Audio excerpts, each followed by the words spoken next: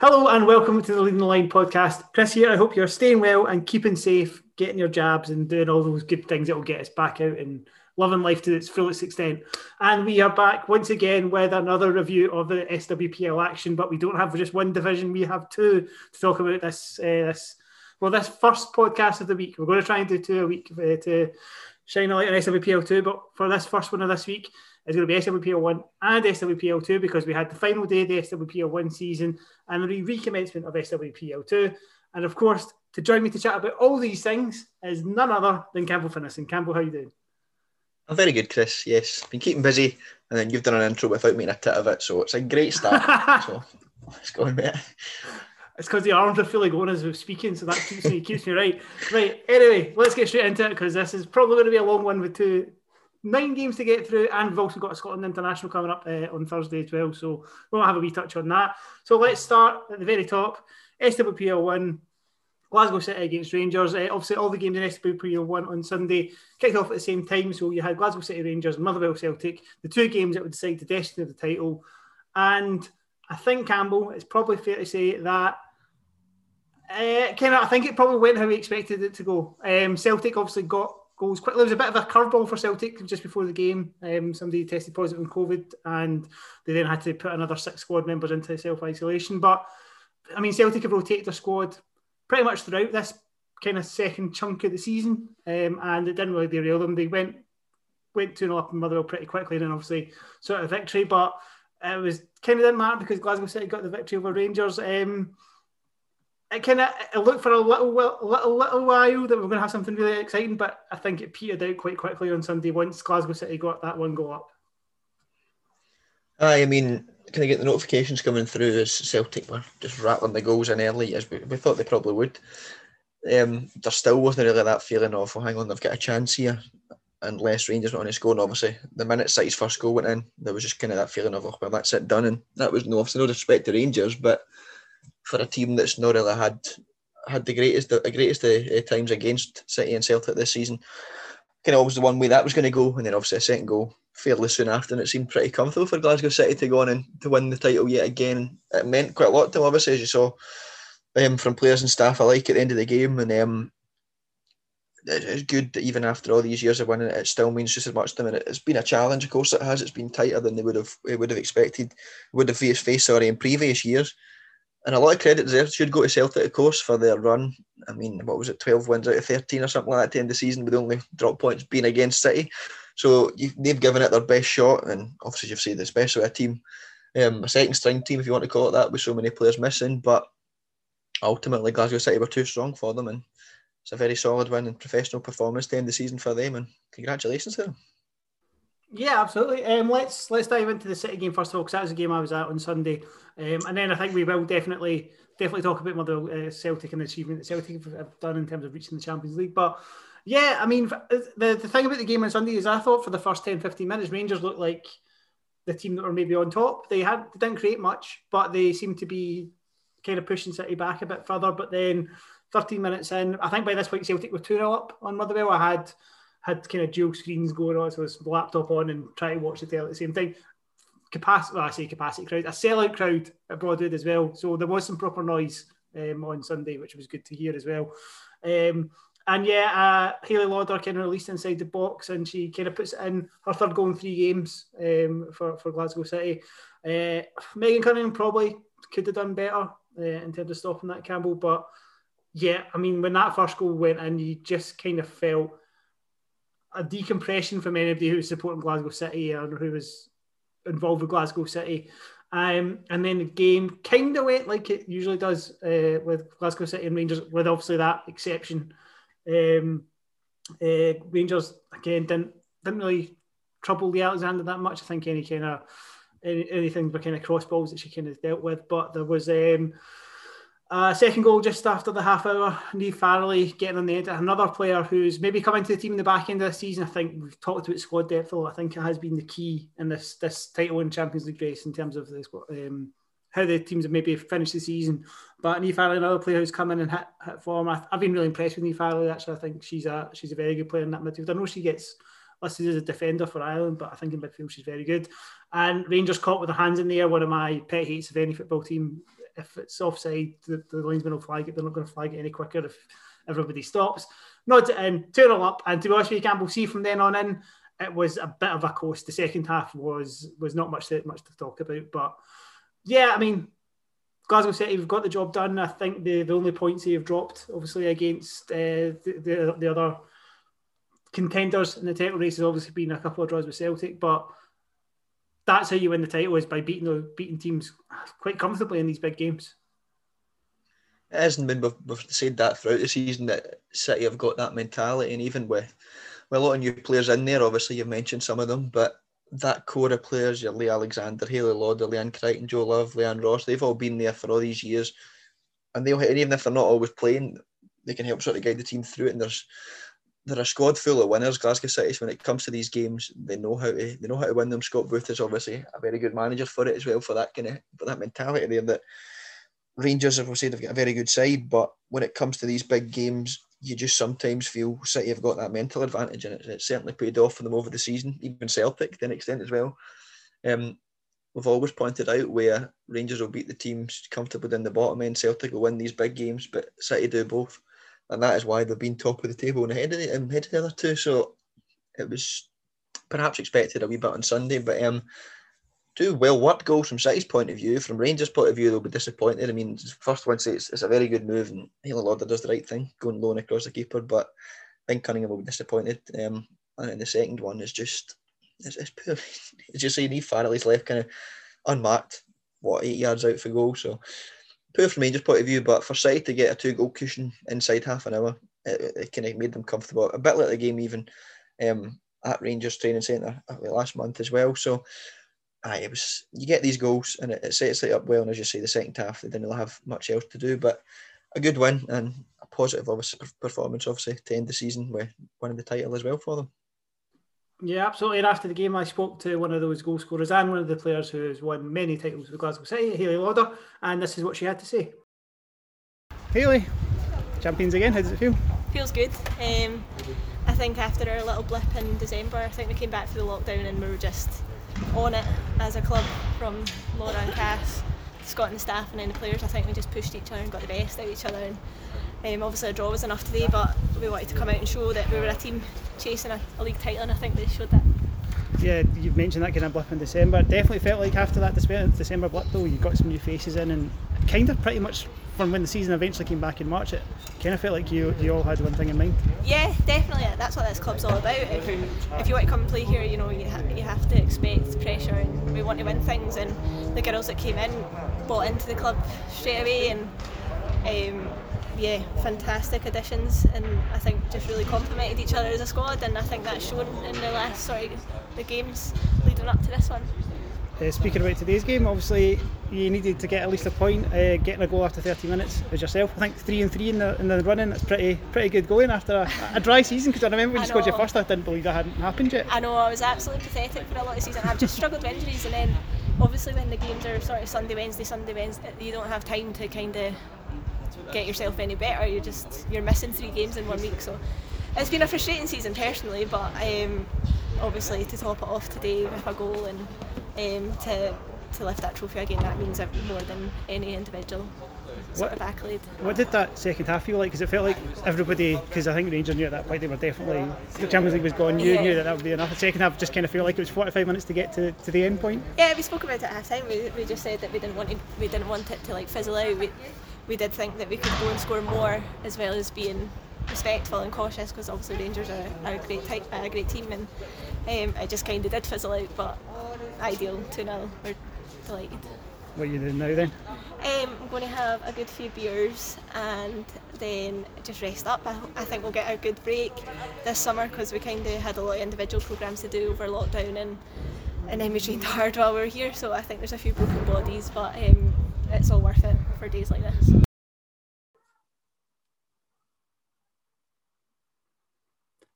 Campbell, you mentioned experience, and obviously Haley's one of the most experienced players in that City squad, likes of Joe Love and Lee Alexander, Leanne Ross, of course, Leanne Crichton, all been over the course. I think there was a photo did the rounds of the 5 of them with the trophy. I think between them, I think they probably won 50 plus if you add all their individual accolades together. But there were a number of players in that squad that haven't gone over that course before, and there's a couple that I want to call out. I think in terms of the recruitment, I think Odi Folatadula and Priscilla Chinchilla, that what they brought up top in that second half of the season has really made a difference for Glasgow City. But I also want to shout out Lauren Davidson and Jenna Clark. I thought Lauren Davidson, I think we both were a bit surprised when she moved to Glasgow City. It felt like she'd maybe got a little bit lost at Hibs. She wasn't really getting much game time, but in this second part of the season, she's been a starter for City and been really good. And Jenna Clark's obviously had to come in for Arna Asgrim's daughter, who's gone back to Iceland. And I think Jenna's also really stepped up, and having a player like Janine Van Wyk beside her has obviously really helped her game as well. And it's whether it's whoever wins the title, it's always good to see Scottish players doing well, and amongst that, especially up and comers like Jenna and Lauren. Yeah, I mean Jenna Clark in particular is she was one of these players at City where a few years ago when they had a small squad, was kind of in that sort of the group of players were like herself, Megan Foley, Maureen Cunningham, Jordan McClintock, these sort of players that you always thought, could they step up? Will they step up? Megan Foley's still very much a utility player for City. And then, of course, the other two I've mentioned are playing at the two teams toward two teams at the bottom end of the table. So for Jenna Clark to have stayed there and a lot of time just filling in at the back, whereas now, as you're saying, she's just come in and has been a starter there, and it's shown why that she stayed at Glasgow City over these years. She's clearly highly rated there, and you can see why. She's got that presence for a defender. She's probably the tallest player in the league, if not one of the tallest. So it certainly helps. And when you're playing at a team at Glasgow City, of course, you're going to be doing a bit less defending the other side, and it can help you ease in. But she's certainly been a player that stood out there. Lauren Davidson is another one, as you mentioned, though. Like we've spoken about her before. At Hibs has maybe been a player that would put the ball in the net, but was never one that was going to go and get you like 15, 20 goals a season. It's still perhaps not yet, but has certainly stepped up at City, and it's kind of shown why that they've signed her. It was one that at the time I thought was maybe a wee bit strange, but she's clearly went on and she's proven something to Scott Booth that's getting her into the starting 11. And if she's playing her part in the title as well, then you've got to be happy for her that it means that move from Hibs to City was certainly the right one for her. Yeah, absolutely. I think the recruitment team at City have did an excellent job in the winter time. And I think Scott Booth deserves credit for the way that particularly Lauren has almost turned our last couple of seasons around with Glasgow City. So yeah, congratulations to Glasgow City, 14 titles in a row. It's an incredible achievement, no matter which level of sport you're playing at. To win 14 titles in a row is pretty impressive to get. You can just have a look at the men's game and see what's happened with the men's game and how quickly that seemed to have all unravelled, to just understand how impressive that is for City to do that. Yes, I know there's been plenty of seasons where you could kind of tell that it was going to be almost not a procession, but you knew City were the strongest team, whereas previous years Hibs have given them a real challenge, and obviously Celtic last season were close, but Celtic and Rangers this season again have stepped up and really made it tough for City, and the fact that they were always on their tail. They weren't dropping points against the other sides kind of around them or below them in the table, and it's made it tough. But again, as we're saying, City have shown why they're so good there, and some of the players they're bringing in, not just obviously in Scotland now, but from all across the world, it's certainly positive for them. And it's, as you say, it's a remarkable achievement to win 14 titles in a row anywhere. And it's not going to be easy, of course. It's going to get tougher and tougher, but Celtic and Rangers going to improve each year. But I'm sure City will be up to the challenge, and they'll certainly be up there again come next season. Yeah, they absolutely will. I don't really feel like this is a conversation to have too much chat about Rangers, but I think a couple of things are worth noting. Prior to the game, Claire Gemmell was kind of got a presentation. Stuart Robertson, the Rangers chief executive, and Leanne Ross presented. I think it was like a plaque. I couldn't see from where it was. There was a bottle of champagne. I saw that. But I thought it was a really lovely touch. Everybody in the stand gave a round of applause. And I think we touched on this already. Like seeing legends of the game like that, of the women's game in Scotland, and it's, you say legends of the women's game in Scotland, but there is like, if it was a different time, if this was 20 years down the line, I think the fanfare of a player like Claire stepping aside would have been even greater, I think. Yeah, I mean, it was one that kind of crept up in a lot of folk. I don't think many people really knew about it until, obviously, the Motherwell game the other week there. But to be a player that has been at Rangers for so many years, and even with all the upheaval in previous seasons, we've seen the amount of players that have left. For Claire to still be there, still be the club captain, and still be so highly regarded by everyone at the club, and to play her part in what's been a positive season for Rangers, despite the end, it's certainly been an improvement on previous years, and the club will be taking a step in the right direction there. So it's great to see that she's been there for all that time, as we're saying, and it's obviously getting a good enough send off now with fans allowed back into the stadium. It's maybe not what you would want, but it's for she would maybe not want. Sorry, but it's certainly good to see, and I wish her all the best outside her football career. Absolutely, mate. And I think she maybe still pop up at Rangers every now and again. I get the feeling. But yeah, I mean, as I say, not really time to talk about Rangers, but their seasons come down to these big games. They've played 6 of them, lost 5, and they've scored the most goals in the league, conceded the least, but they've ended up 8 points behind Glasgow City, and that's really where their seasons come undone. But we won't dwell on that, and let's talk about Celtic, because Celtic have finished second and secured Champions League football. A very comfortable 8-0 victory against Motherwell. I think we were both expecting it. I don't think there's too much to say about the game because it was pretty routine once they got that couple up. I think they got 4 up very quickly, and you thought if Rangers could get a goal, it might get interesting, but Celtic kept their foot in the pedal, and I think that's a great achievement for Celtic. I think they were probably viewed as the third team of the 3 for most of the season by a lot of people. I think we've probably even leaned on that prior to this. Let's be honest, it's no point in sugarcoating it. We've probably said that a couple of times as well. But I think we've said it particularly in the last few weeks, and in the big games, they have that. They do have an intangible quality that has seen them secure the second spot. I said Glasgow City would finish outside the top 2, so I mean that's why you don't listen to us.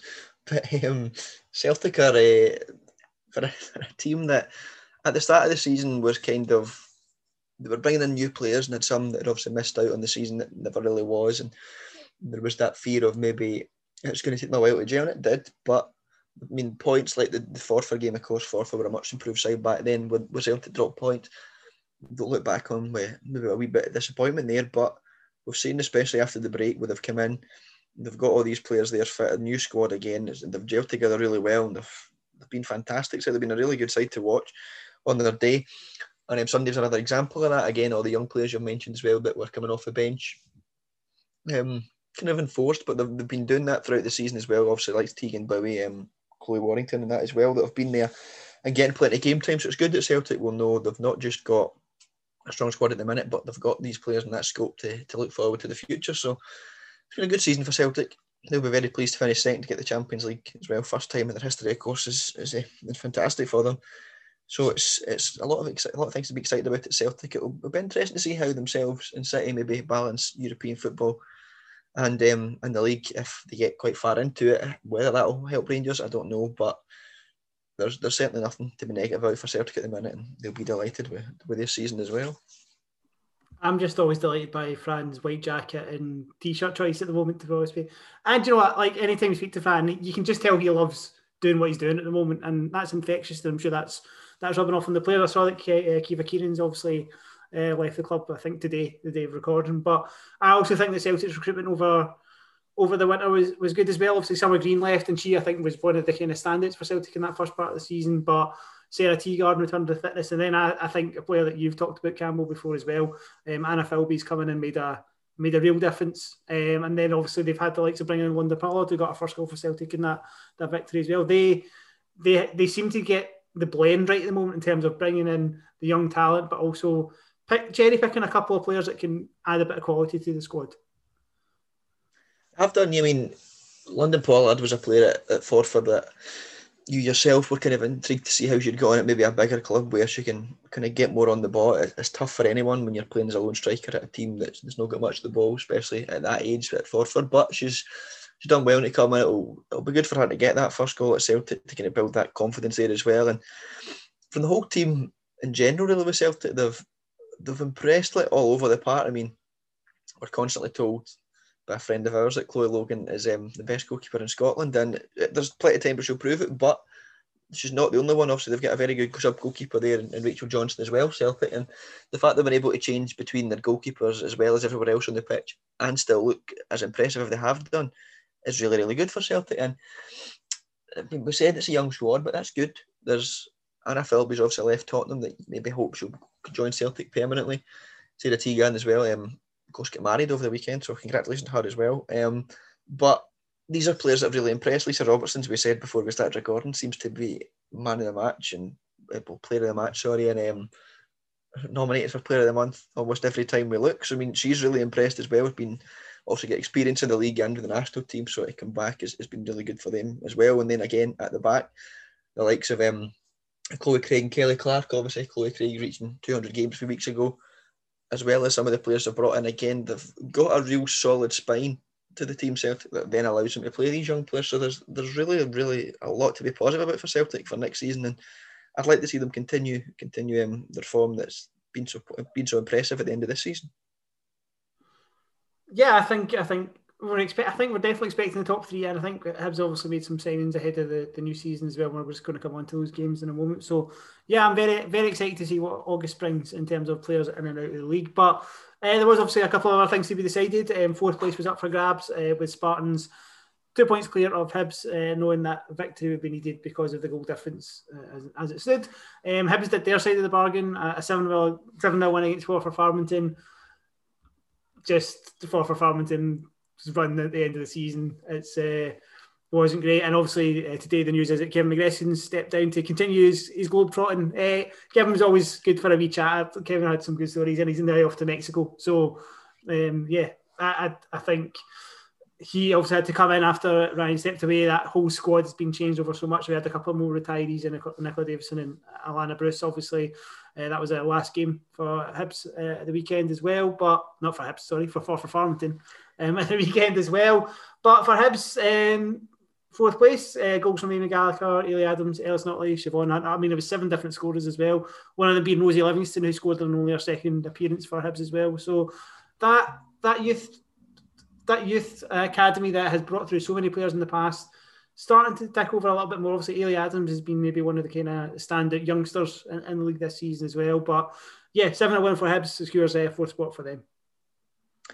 Yeah, we've questioned Hibs obviously a few times this season where we always talk about the changes that have happened and they had a young squad that haven't come through, and you've seen it at the start of the season, maybe they struggled a wee bit, but especially in recent weeks that's picked up and they have improved. And given the distance they were behind Spartans and the fact that their games with Spartans were maybe not at the races sometimes, to be able to come back and to take fourth place, obviously on the last day, it will feel really good for Hibs. And I know it's maybe not the level they've been at before, but with changes at other clubs, it was never going to be easy to break into the top 3. So for Hibs, it's been a positive season, I suppose, really, when you look at it. They'll have stuff to work on, they'll know that themselves, but it's a season together with a squad that's been quite a fairly new team.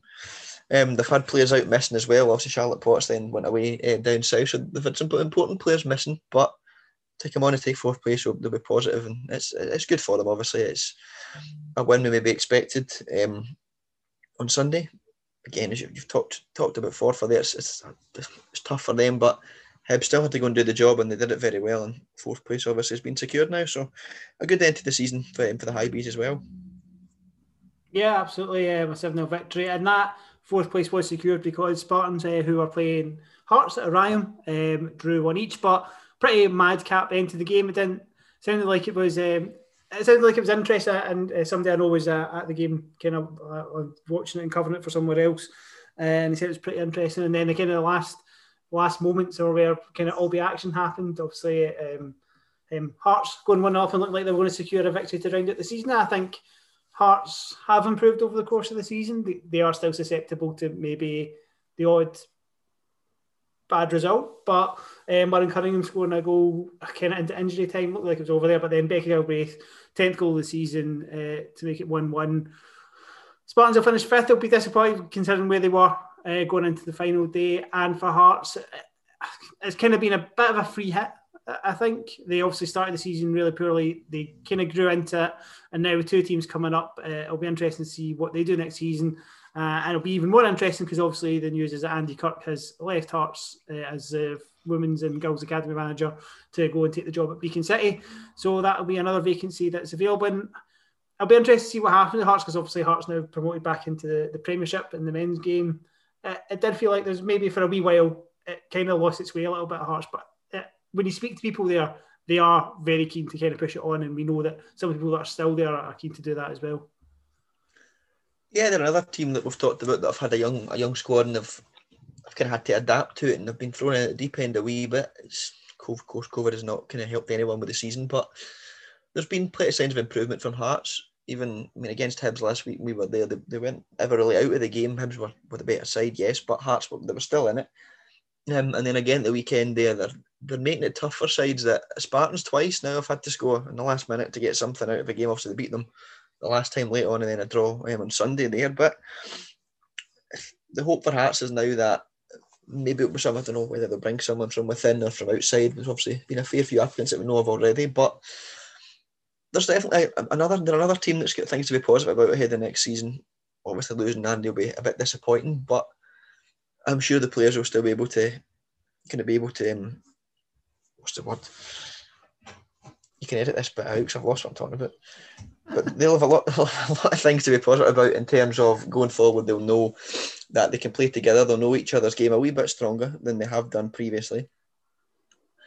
And obviously, with more teams coming up, there's going to be more games against sides that are going to be competitive around them. So it's going to make it more interesting for the sides. Like at that end of the table, your Hearts, Motherwell, Forfar, even Spartans, I suppose, to an extent, when they're playing against some sides at Aberdeen, whoever else comes up. So it's good. It's going to make it exciting for next season. And Hearts, hopefully, we'll have someone in soon, as a lot of clubs seem to do. The odd teams obviously don't. But if they can get a manager in soon and work with the side, have a good pre-season, then it'll be interesting to see where Hearts end up next year. So it'll be very, very competitive at the bottom end of SWPL 1. Yeah, absolutely. I mean, obviously, Paul Brownlee's coming in to kind of take over at Motherwell, so it means there's at least 3 new managers in SWPL 1 sides next season. Obviously, we don't know what will happen in the coming weeks, but yeah, I think obviously for Spartans, 5th place, par, they would have been, as I say, disappointed not to get that. Bobby Beveridge, another player who's playing our last game on Sunday as well. So, not to Bobby, best of luck in her retirement, whatever she decides to do next as well. But that wraps up the SWPL 1 season. Glasgow City finished top as champions, Celtic second in the Champions League places, and Rangers Lizzie Arnott was top goal scorer with 16 goals. I've managed to keep that spreadsheet up to date throughout the entire season, so pat in the back to me. There are some other kind of graphics and facts up on the Twitter feed, so just go have a wee look at them. But SWPL 1 is done. We are finito with SWPL 1. There is a player of the month. Go and have a wee look at that SWPL website. Priscilla Chinchilla, Lisa Robertson, Colette Kavanagh and Michaela McAloney are all up for it. So whoever you're looking, vote for you think is the best. But let's move away from SWPL 1. We've talked about them loads over the last few weeks, and let's talk about something we've not talked about for a wee while, Campbell. SWPL 2 is back this weekend, and it was, I think it was a pretty interesting weekend in terms of the results and obviously what happened. I think the most sensible thing to do is start where you were even, which was Dundee United against Kilmarnock up at the RPC. Do you want to talk us through the game? Yeah, I mean, after a real lack of sleep and what was an absolutely roasting day on Sunday, there was that fear of I might fall asleep during this first half, but instead Dundee United and Kilmarnock served up the best 45 minutes of football I've seen at any level, anywhere in ages. It was really entertaining, but two sides that maybe will be disappointed with their defending, but from a neutral's point of view, watching that, it was just a fantastic first half. I mean, United started well, had a couple of chances in the first minute or two. Jane McLaren shot wide, and then Robin Smith really should have scored, but was twice thwarted by Lauren McGregor, who I'll come on to a bit and how a fantastic game she had. And then Kelly came forward themselves a few times, and then about quarter of an hour in, took the lead. United were disappointed with the fact it was just simply a long ball from Lauren Neal that beat them, but Alex Middleton did very well to find their space there, and then the finish was just inch perfect as well to lob the ball over AJ Michu. For whatever reason, decided to run out or goal was the best option. Good finish, and then there was that way where Kelly kind of took a bit of confidence from it, and you're thinking, maybe they're going to go on and get another here, but instead we in 5 minutes right at the level. Rebecca Galt was sloppy in possession, and then Jade McLaren, who was quite impressive again for United, is one that maybe doesn't get as much credit for what she does with the ball, but certainly does a lot of the dirty work. Did well there to get forward and play a nice 1-2 with Danny McGinley, who then equalised. And then again, so Ben got a tannoy announcement to go and get his car moved from the wrong car park. And then in the time he was away, missed a great chance for Rebecca Galt where she shot straight at the keeper. Then Kelly's second goal, which was controversial. I mean, at the time there was a kind of complaint from a few people, and I can say to Ben, is that a foul where, Holly Napier should just clear the ball. Instead decides to pass to Erin Ross on the edge of the box, and then she probably again should just get rid of it, but instead turns into Rebecca Galt, and there's that kind of way of maybe Erin could just be stronger. The referee didn't give a foul, and then Alex Middleton put the ball in the top corner for her second great finish of the afternoon. She was impressive for Kilmarnock. I'm sure Erin will feel she's fouled. United were kind of a bit, or maybe it was, maybe it wasn't. You see it back, and it probably is a foul, but at the time it's going, you can see why the referee's not giving it, so you can't really have a go at him. And then straight after that, Lisa Swanson hit the bar, so in the 5 minutes that Ben disappeared, everything happened. And it looked a really good game. Again, it was still end to end, despite the heat, neither side really looked like stopping. And then, again, just a long ball, and Lauren McGregor came out for it, and Robin Smith went for it. And as you said yourself this afternoon, when you're talking to me, it didn't really look like it was going in, and then just suddenly the ball just seemed to drop at the last second and was in the net right at half time, and it was 2 each, and it was just, this is very good. I had a lie down in the Dundee Sun, which was needed, and then the second half came in. The second half, United were the better team. They had a lot more of the ball. Where Kelly kind of early on, a kind of half chance each. Abby Robinson had one for Kilmarnock, and then, but after that, United were certainly the team on top. And Lauren McGregor made a couple of fantastic saves. There was one where Hayley Cairn came on at half time and her shot looked destined for the top corner. It's just to Ben, as it was in the air, went that's in. And instead, Lauren has got up and just somehow managed to get a fingertip on this ball. Tipped it on the post and it came down. There was did that go in? But it didn't. There was a few people kind of watching from outside Caird Park that could see it and were also questioning, did the ball cross the line? But it didn't, for it to go out for a corner. Honestly, fantastic save. It should be up there at the end of the season awards whenever we get around to them. But United were still the team there. Robin Smith had a chance. Laurie Ross came on, had a couple of chances. There was one right at the end where both she and Eve Guthrie went for the ball about 6 yards out, booted each other, and Lauren McGregor claimed it. Kelly could have won it. Lauren Reside as well did well, get in behind. She's put a good ball across the box, but there was no one gambling to tap it in. And in the end, it was a draw that was probably fair. United were maybe on top second half and we'll feel they could have won it, but Kilmarnock as well certainly had the chances to go on and win the game. And I think they'll be happy with a point. United, I think, will take it given how they played, but at the same time, maybe just slightly disappointed given it means drop down the table. But from an entertainment point of view, it was a really good way to start SWPL2 back off again. And it was just very nice to be at a game in the sun and watching some cracking goals and some good entertainment. So a very enjoyable game in Dundee. Yeah, it's almost as if like watching games in the sun is good and summer football is a nice idea, but we won't go down that path just now. But I did. I watched the highlights earlier on today of the folk at the Ayrshire Film Goal, though I was slightly sad to see that the Football Shots music had been changed because everybody knows up for that. But yeah, I think for me the standout moment was Robin Smith head in hands thinking she'd blown a chance, then the realisation that she hadn't and it had gone in to make it 2 each. But good point for Kilmarnock, obviously, given how the first part of their season went. Dundee United are still, I think there's going to be teams at that top end of the table drop points kind of against each other and maybe against other teams in the league. So yeah, it sounds like you had a fun time, and if you have a fun time, that makes me happy, Campbell. So good to hear it. After the game, you spoke to Rebecca Foote and the Kilmarnock duo of Andy Gardner and Michael McDougall, and this is what they had to say. I just spoke to Gav obviously as well, Rebecca. It was probably in that face a bit disappointing result. What were your thoughts on the match as a whole? Yeah, it was frustrating. I thought we played well, but we kind of made it difficult for ourselves. All mistakes, kind of gave the ball away too easily. We had a lot of chances, but just not our day in front of the goal, I think, in terms of that.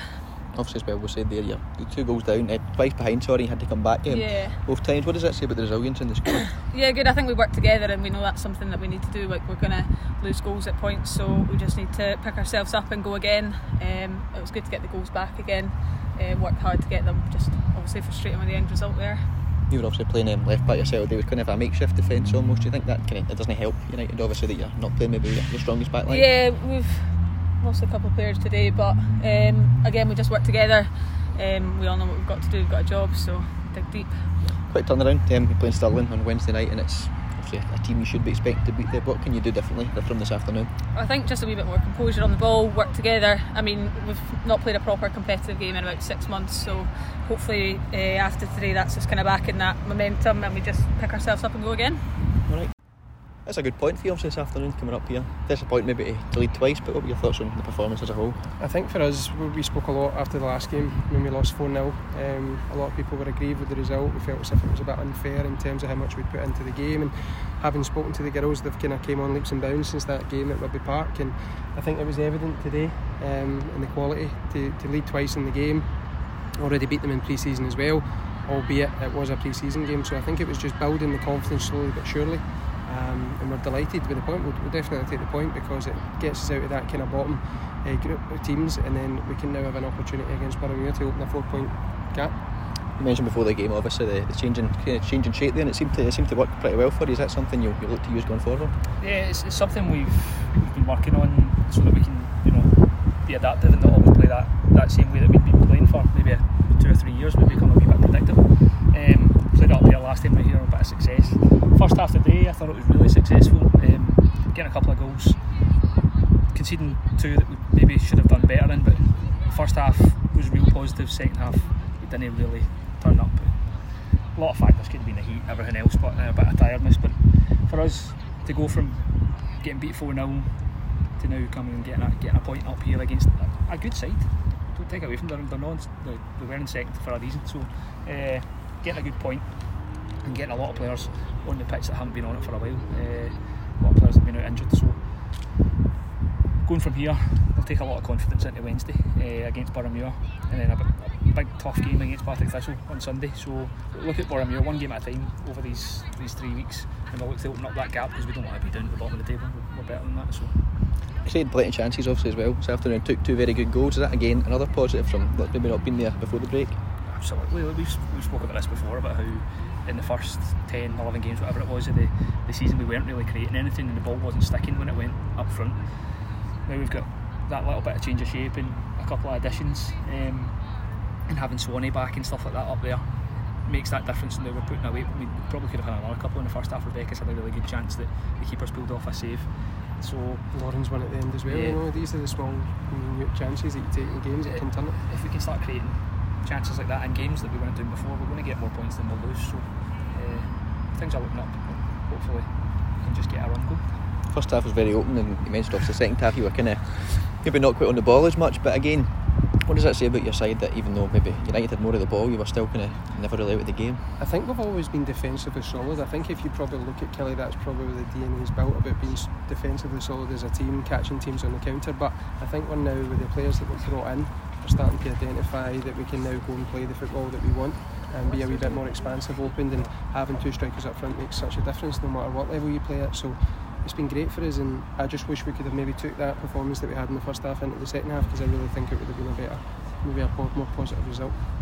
2 very good finishes as well from Alex. Just how good is it to see other players there getting on the score sheet? Alex is a top player.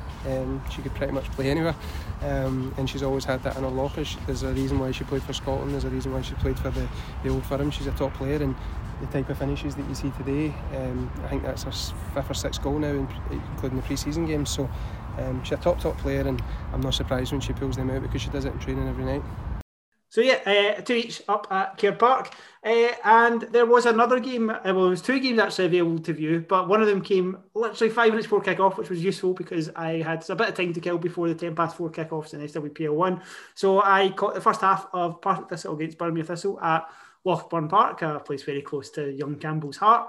As Partick Thistle made their debut at Maryhill Juniors Ground, and it was, it was a right game. Partick Thistle got an early goal. Claire Doherty, I think somebody I've said before, is one of the players that I really enjoy watching at this level. She's always busy. She's always looking to try and get up the park, and she opened the scoring. And from there, Boroughmuir Thistle started quite well. Thistle, they're both called Thistle, so this is going to get confusing. But obviously, Partick Thistle have brought in a couple of players. They brought in Anna Vincenti in goal. Cheryl McCulloch's come into defence as well, and Freya McDonald's coming on loan from Rangers.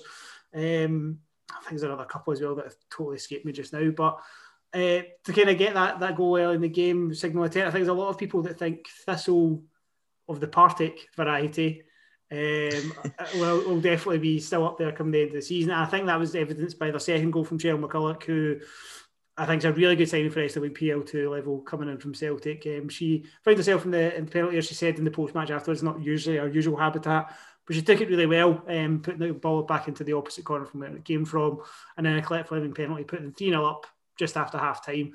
And that was really that. Boroughmuir Thistle did get a goal back through Beth McLeod, but in terms of, for Partick Thistle, that is the kind of result they want coming back after that such a long layoff. Yeah, Thistle United playing teams at the bottom end of the table, they'd be looking at to hope to go in and to pick up the 3 points here, and obviously Thistle managed to do that. And playing on grass will be different for them. I mean, these sides most of the time are playing on Astro. I mean, obviously Boroughmuir have occasionally used grass pitches, but Loughburn looked in good nick. I know there's been getting done. It was actually pretty decent, so it helped. What was a good game of football from what I saw before kick-off on Dundee. It was. Partick Thistle did look quite impressive at times, but as you say, Boroughmuir started actually fairly well in the game, and obviously when you concede a goal, it doesn't help. Going 3-0 down is maybe not great, but got themselves a good goal back. And it's a win that Partick Thistle will be pleased with, though. It's kind of so many games to come. I don't think teams are really going to care how they get the 3 points as long as they do that. And Thistle, for a game, as you say, for a new venue, it's quite a tight pitch compared to what they've been used to playing on. So they have to change their game a bit, but it worked. They've scored 3 goals and they've got 3 points, and that will be all they can ask for. And in terms of us, obviously getting the stream, it was great, and then the highlights so soon after as well. So well done to Christopher and all the team at Partick Thistle as well. So lots to be positive about Maryhill, as always. I heard the rumour that Maryhill is wonderful, but I won't get into that. But no, I think you're right, and you're absolutely right to point out the fact the highlights were available kind of straight away at night, which was always the case with Partick Thistle beforehand, so it's good to see that continuing. And I think, as we have said many times before, we always like the effort of putting the streams out there, so you know what, they put it out. Maybe a bit more notice would have been nice, but maybe it could have been something that just, until they tried it, they didn't really know if they could or not. So yeah, great to see. And I think you're right. I thought Boroughmuir, for that first half that I watched it live, and then obviously watching the rest of the game in highlight form, I thought Boroughmuir looked pretty good. They didn't look overmatched or kind of out of their depth. It was just that Partick Thistle took their chances earlier on, and I think having Anna Vincenzi in goal for Thistle may be quite a good bit of business for them, because she made a couple of, she'll be maybe a little bit disappointed with the goal that Beth McLeod scored. I think she probably should be kind of keeping that one out. But in the first half, when the game was tight, she kind of kept it at that 0-0 until Thistle scored. So yeah, an important one for Partick Thistle, and an important one because the league leaders started off the weekend in SWPL 2, taking on Stirling University, bottom of the table, 1 point from their opening 10 games, and it's just kind of business as usual for Aberdeen. Let's be honest. Bailey Hutchinson got her 15th goal of the season, so she continued to score. And there was also goals for Bailey Collins, a double for Eva Thompson, Francesca Ogilvie and Jennifer Henman, as long with their own goal. It was it's almost as if Aberdeen hadn't been away. I haven't seen anything of this game. Have you seen anything of it, Campbell, at all? No, I haven't, Chris, no. No. So this is one thing that is a little bit frustrating. We still can't see some of these games, and when there's a captive audience, especially just now, and SWPL 2 is the biggest show in town in Scottish women's football. It'd be good to see highlights of this game. So we won't go too much into it, but what we will talk about is fact 7-0. I mean, if Aberdeen don't go up, even before that result, even if you had a little bit of doubt about whether or not they were going to come back in that same form, I mean, I think that blows it away. They were 6-0 up at half time. Aberdeen, it's just probably a matter of time for them, even now with so many games still to go. Yeah, I mean, I was on a Partick Thistle podcast last week talking about their side for return, and I was asked about that, and I says unless Aberdeen have got a sort of collapse of Falkirk proportions, which they don't look like they're going to do, then they will be the team that goes up as champions. And again, it's you're playing against a team at the bottom of the table, you'd expect to win. So to go and score 7 goals out reply, though, they'll be happy with that. And it meant that they could then kind of think, right, well, if other teams drop points, it's us extending that gap again. And Aberdeen are a team that I've only seen on stream so far this season. I'll get across to them on Wednesday when they're down at Queen's Park. But they've looked impressive from what I have seen. And clearly, obviously, the points show that. They had the one game against Partick Thistle where no one really knows what happened for them to get hammered that day. But they're a side that have impressed a lot of people. In terms of getting to see it, obviously, the men's account was treating that game as if it was like the men's side as well, so that was good to see. But we're still let's be able to have highlights out with Red TV because we're not all Aberdeen fans. But at the end of the day, it's the football that matters, and it's a comfortable win for them, and it's one that really cements their place at the top, and they'll know if they can just focus on themselves, keep doing what they've got to do, then the title will surely be theirs in a matter of weeks. Yeah, I would think so. I mean, I think part of my frustration with the Aberdeen thing is the fact that they're an exciting team to watch. I've seen them a couple of times. I was at that Partick Thistle game, and yeah, they lost 5-1, and Partick Thistle definitely deserved to win that day. But even in glimpses, Aberdeen looked really good. And then their game against Glasgow Women that I was at earlier in the season, I think were you at that one as well potentially? No, but their game against Glasgow Women where they won 1-0, and the goal they scored through Bailey Hutchinson was a wonderful bit of football. So I think for me it's frustrating because I think they're quite an exciting team to watch, and I could see people tuning in to watch them. And the fact that you can't do that, it's not great. I mean, they're not going to be the only team to do this. Dundee United didn't have anything out for that game. It was only because Kilmarnock had the Ayrshire Film Company up that we've got highlights for that one. So yeah, let's keep a wee eye on it. But yeah, good result for Kilmarnock, for Aberdeen, and for Stirling University. This feels like they might be set for a Forfar Farmington-esque run to round out their season at the moment. I think they'll be glad no one's shown us highlights of the game. It's been tough couple of seasons for Stirling Uni. Of course, the whole premise of being a team that's relying on players from a university doesn't make it easy. Of course, it doesn't. But to have went from bottom of SWPL 1 straight to the bottom of SWPL 2, not really picking up any points at all, it's tough. It's going to be demoralising for the players. Of course, it is. And you're travelling all the way up to Aberdeen to face a side at the top of the table that's already got a 7-point gap to the team nearest to them. It's not going to be easy, and they were up there. Of course, they would have had the feeling you're never going to get in a game thinking, oh, we're going to lose, but it's not easy to go away to a side like that. So it's going to be a tough end of the season for them, but I just hope they can pick up some points. And of course, they could with the amount of games that are going to be played. You just hope that they don't their seed doesn't peter out to nothing. Yeah, absolutely. You don't want to see teams cut adrift like that at the bottom of the table. It's not great for lots of reasons, but yeah, hopefully they can turn it around, and they'll have games against teams kind of a little bit closer to them in the league as well. I think Aberdeen have shown that they can do that to kind of anybody in the league this season, so it just so happens that was one of those days for Aberdeen and for Stirling University, but keeps them well clear at the top. Actually, extends our lead at the top. And let's move from Aberdeen to Hamilton Academical. Have moved into second place in the league. They were at home to Queen's Park, and obviously Accies were one of the two sides to stream the games along with Partick Thistle. Accies always put the games out and very well heavily promote what they're doing, which we're a big fan of. We want to see the women's game promoted, so that's excellent.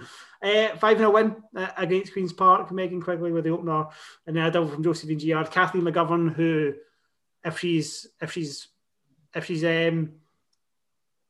on it, she will score a lot of goals. I don't know where I was going with that at all. If she's on it, she will score a lot of goals at this level, relegated out from a corner.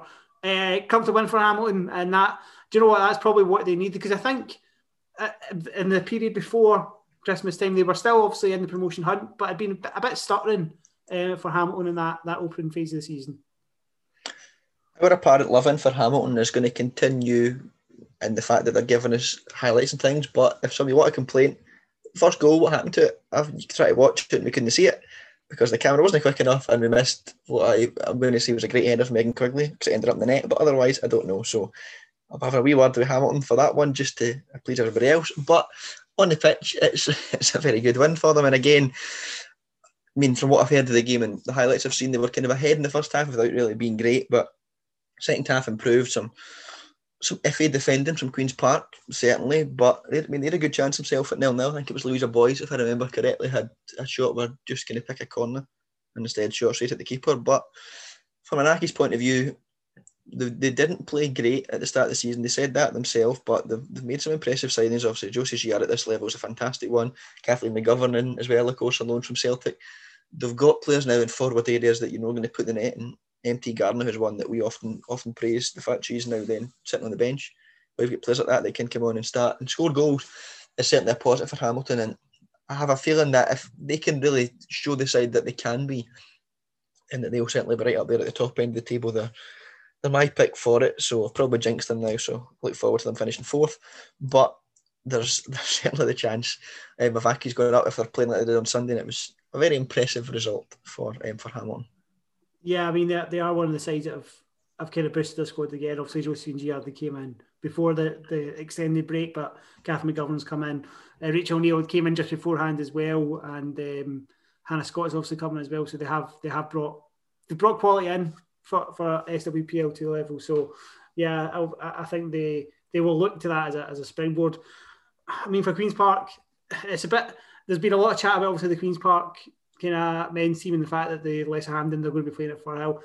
The women's team were playing at the building site for the first part of this season. That's obviously now been, it's going to be Nether Craigs, we think, but we will see what happens. But it's not. It must be difficult to kind of not have. I mean, women's football runs with a lot of uncertainty a lot of the time, to be perfectly honest with you. But Given everything that's been going on at Queen's Park and all the positive releases, it might have had a little bit of a trickle down to the women's team, who actually do some pretty good social media stuff as well in the build up to games. They do. Obviously, the men's team was then announced to be training at Lochenge, so you're then surely thinking, well, Partick Thistle have used it. I noticed obviously there was some men's teams playing friendlies at the weekend as well. Surely Queen's Park women's side could use there as well, but I don't know, maybe they will at some point, but for now obviously it'll be the Grass and Ethercraig on Wednesday night. Looking forward to seeing them. I mean, the last time I saw them was up in Perth against St Johnstone, who I think they'd beaten previously, and then played them and lost obviously 3-0 in the McDermott Park fog, which was tough for them. They didn't really get going that afternoon. They've all looked to improve. It's tough for them. I mean, obviously a newly promoted side, you then compare that to Aberdeen, who were also newly promoted and are running away with the thing. But Queen's Park have shown signs. It's not easy, as you say, when you're kind of moving from venue to venue, but you have hope for them that there'll be something to come from the season. And again, it's like we said, we're still in there with so many games to play. Teams are going to take points off each other, and Queen's Park are not an easy side to play. As I said to you, they had some chances early on against Accies. So there's definitely the chance that will continue against some other sides, and you just hope that it becomes that way where they're not going on and just losing games. We don't want that with anyone, of course, do we? But it is what it is. So hopefully there's some positivity to come from Queens, and like you said, what happens at the men's team, it filters down towards the women's one. And just as I'm trying to read through and realise I'm talking utter nonsense about them beating St Johnstone. They lost in Perth and then lost in Glasgow a couple of weeks later. So again, don't listen to me. Okay, well, we'll listen to you. We'll move on to the final game, which was St Johnstone against Glasgow Women.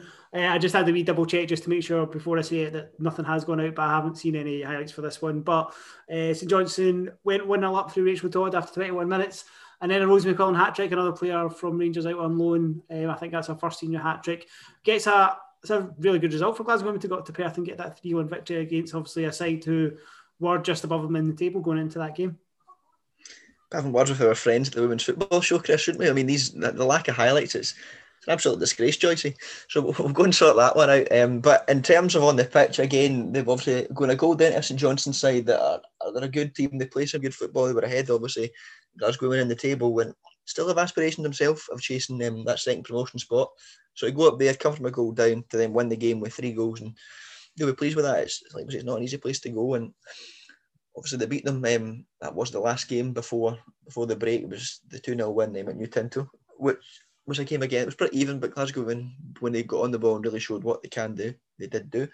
And I think Sunday was what I've been told the game was more a case of that. So a very good win for them. Well done to Rosie as well. Obviously getting a hat-trick, it's certainly the best way to kind of settle into a new team, isn't it? So a very good win for Glasgow Women. And again, they're one of these sides that sort of maybe in a bit of limbo of they're not going to be down the bottom end of the table, but maybe promotion slightly out of reach for them. So they can play with that freedom, and hopefully we can see some good football there, because we know they've got a really good squad. We've picked up plenty of their players before and mentioned just how good they can be. And if they can show that, I'm sure they'll be a team that will cause problems to these sides that have got the aspirations for promotion for the rest of the season. Yeah, absolutely, and I'm sure that the same will apply to St Johnstone up at McDermott Park as well. But yeah, let's move on. There is midweek fixtures, so we're recording this on Tuesday night. There's games tomorrow night, Wednesday. Queen's Park at home to Aberdeen, as Campbell's mentioned. That's where he is heading. Stirling University are playing Dundee United. Glasgow Women are playing Hamilton Accies at Greenfield Park, home of the artist formerly known as Shettleston Juniors, now known Glasgow United. St Johnstone are playing Partick Thistle and Kelly are playing Boroughmuir Thistle. I don't think I'm going to get a game tomorrow because of work commitments, so I will be on the scout for hundreds of highlights on Wednesday night and Thursday during the day before we do our second podcast of the week, which will be solely about SWPL2. So you've got that to look forward to. We've nearly been banging on for about an hour, so we're going to wrap up very quickly. But before we do that, the women's national team are obviously playing on Thursday, friendly against Northern Ireland. We've been talking about coverage, so let's just carry on with that. I can't see it anywhere advertised at the moment. It might appear, but at the moment, 2 days before the game, there isn't anything out there. If it happens and we can see it, we'll obviously talk about it. But I mean, being able to see it is the most important thing. First of all, Campbell. I mean, they can maybe be forgiven a bit for obviously the Euros are going to be taking up a lot of the time, the BBC and ITV and what have you. So BBC obviously usually got the games in Ireland, but maybe they'll still send people out to cover these games. I don't know. at the end of the day, they're only friendlies and we're a side that's still not got a manager. So I can see why they won't pick them, but it is disappointing because it means we can't talk about it. But it's a chance for what's an experimental Scotland squad to get minutes into these players and see if some of them can then be chosen again when it comes to the qualifying games, obviously later on in the year. But 2 exciting games against 2 near neighbours, and hopefully Scotland can get back to winning ways after sort of the disappointing end to the qualifying campaign for next year's Euros. Yeah, absolutely. I mean, I think to be fair, BBC, I think they usually pick up the host broadcaster and then kind of put that out. I just assumed it was going to be on because BBC Northern Ireland usually do get the women's games out. And the same with BBC Wales. I haven't seen anything about that one next week either. So if it happens, we'll obviously pop it out. But hopefully, as you say, Campbell, some positive results for Scotland in those games. And if we get to them, we'll talk about them. If we don't get to them, we'll still talk about them, but we just can't talk about them as much, unfortunately. But I think that will wrap it up just now for this week. Well, not this week, for this podcast, because there'll be another one this week. But Campbell, thank you much as always for coming on, buddy. Yep, cheers, Chris. No worries. And thank you very much for listening. Stay safe, and we will speak again soon.